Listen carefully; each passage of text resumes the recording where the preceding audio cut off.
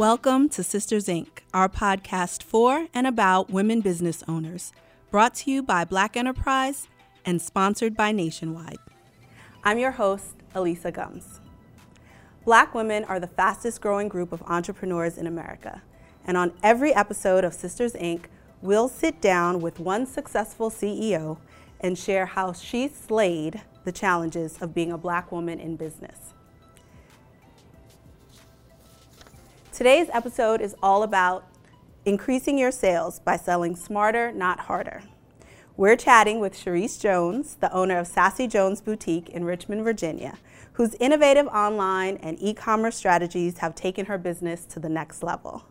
Welcome to Sisters Inc., Cherise. Thank you so much for having me. And thank you so much for sitting down with us. Absolutely. It's such a pleasure. I'm honored to be here. I want to start with how jewelry and accessories became a passion for you in the first place. Oh my gosh, it started with my grandmother. Like when I was 5, I was majority raised by her, and seeing how she put herself together going to Pentecostal church, which by the way was right across the street from her house. I mean, her pearls, the way that she wore her furs, it was just ingrained in my DNA. So when it was time for me to exit my corporate job and figure out what I wanted to do for entrepreneurship, it was the right next step for me. And fashion has always been in the forefront, but I wanted to do things that had a low cost to entry, a low barrier to entry, and accessories are one size fits all, right? And so unlike shoes or clothing, it was the best, cheapest way for me to start my business small scale. So speaking about your transition to entrepreneurship, you've said that there were a lot of signs all along the way that you were always meant to be an entrepreneur. Yes.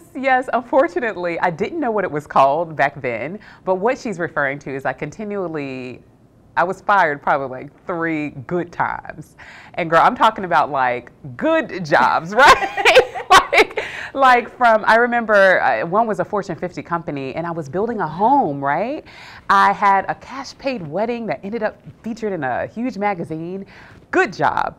Got pulled in a room, sitting across the desk from a manager, and he didn't like the way I did something. And I remember begging, I was pleading for my job. I asked him for mercy, and he put his head down and he was like, I just cannot, like your time is done. And I'm like, no, please keep me.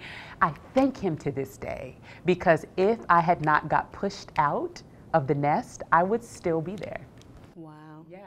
Wow. Yeah. So even though you got pushed out, Yeah. starting as an entrepreneur is scary. Heck yeah. And you admit that you were scared Oh. for your first trade show, but that you did it anyway. You did it scared.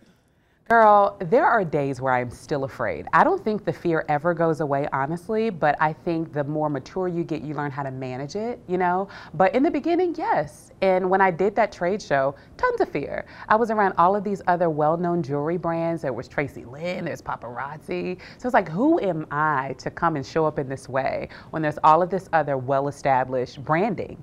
But I did. I gave it my all. And that one day was so important to my brand. It let me know 2 things.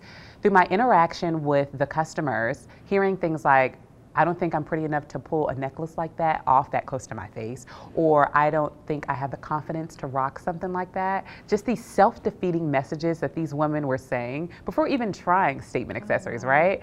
I became addicted to turning them around, right? And addicted to that light of transformation in a very small way. And then the second thing was, I looked at how much money I made that day for that one trade show. And I was like, girl, I can leave my job though. You know, like if I continue to do this in a much smarter way. So even though there was fear there, it was so important for me to learn the lesson.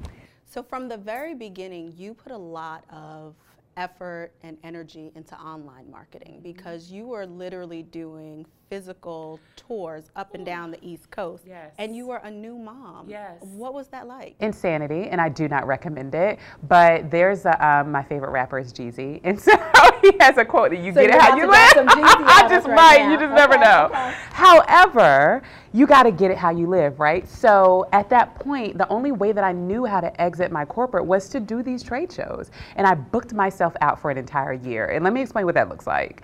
Like Orlando, New York, and maybe Philadelphia in a 30-day cycle for a year, right? I flew nowhere. I had a minivan. I drove physically to all of these locations. The first year of being a mother, and not just any kind of mama, a twin mother, right? So when my boys were 4 months old, we were in the minivan with the pop-up shop in the back, driving to Orlando to the Black Women's Expo and trying to sell my wares. In that year, I learned a lot. It was completely unprofitable, right? I was physically spent, mentally spent. I mean, all the things that your body goes through as a new mom, the sleepless nights. There were so many nights driving home in that minivan that we still have today, the Honda Odyssey, where they still have it. Big up to the Honda Odyssey, girl. It's still in the driveway. But so many nights, angels guided that vehicle home because I was just so tired, but still trying to reach my dream. And I could only do it for a year. And at the end of that year, I was like, okay, well, God, it's time for me to go back to work. This is insanity. I should be home with my children. My husband needs me. You know, I'm supposed to be home doing all the womanly things. I'm supposed to be breastfeeding. I'm supposed to be doing all of this, right? But here you are, little girl, out here trying to make a name for yourself. Who were you to show up in that way? But I did, and gosh, the investment was so worth it. But the solution, the solution to you was online. Yes. And so I want to talk about your Sparkle Party. Okay. First of all, for everyone who doesn't know, what is a Sparkle Party and how did you get the idea? Oh my gosh. Okay, so a Sparkle Party is where I want you to think of the last time that you ordered something online, right? Mm-hmm. And you got it and you hated it. You're like, you wish you would have been able to talk to the business owner. Week. Girl, it happens to me all the time. Yeah. Straight mollywopped. And we work way too hard for our cash, right? So think of that moment, that pain point, but also think of maybe if you had an interaction with the business owner and was able to ask her questions before you made a purchasing decision, maybe you'll develop a relationship with her. If she's consistent enough, maybe every time you have an idea in her field, your brand's going to be top of mind. So a Sparkle Party is every Wednesday night at 8 p.m. Eastern Standard Time, where all of our fans all around the globe, over 30,000 viewers every single week, come and I teach them how to style new arrivals, but in a way that you've never seen. So there is live music, there is an entire production set, like 5 cameras and like 12 staff members, and it's so much fun, so much fun. But that's how I was able to start deepening the relationship with the customers. We're gonna take a quick break right now while we fix our crowns over here. Okay. And we'll be right back. Okay, cool.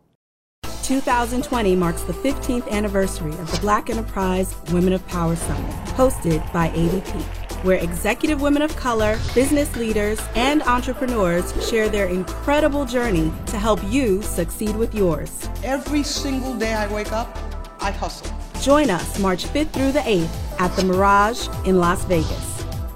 For more information, log on to blackenterprise.com/WPS. Be there. Welcome back to the Sisters Inc. podcast. We're chatting with Sharice Jones. You were just telling us about your Sparkle Parties. Yes. How did the idea come to you? Actually, I was looking at Periscope one day and just watching this woman's live stream. Her name is Adia Rogers, and she was talking about demonstrating your brand like HSN, and if you could create an HSN-like experience for your customers, how powerful it could be. And I get my downloads from God at like 4 o'clock in the morning, right? Like you gotta be sensitive to it. And he just deposited, it's called the Sparkle Party. And so that's where the idea came from. And listen, humble beginnings. That Sparkle Party started in my kitchen. I could not afford a ring light. I bought a light, you know, one of them floodlights that you put in the back. Yes, outside, girl, with the clamp at the bottom from Home Depot. Okay. I clipped it to a dining room chair, and that was my light.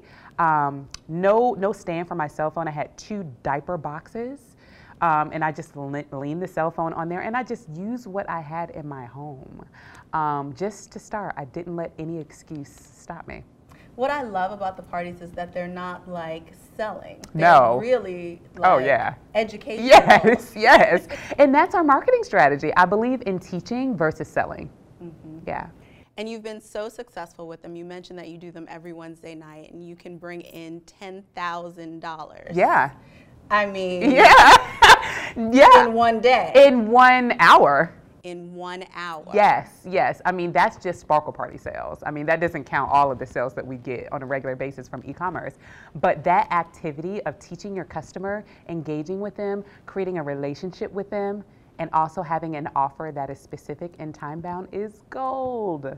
And our customers look forward to it. Also consistency. There's times I don't go live and they're like, Sharice, did you die? And so it's imperative to show up on a consistent basis for your community.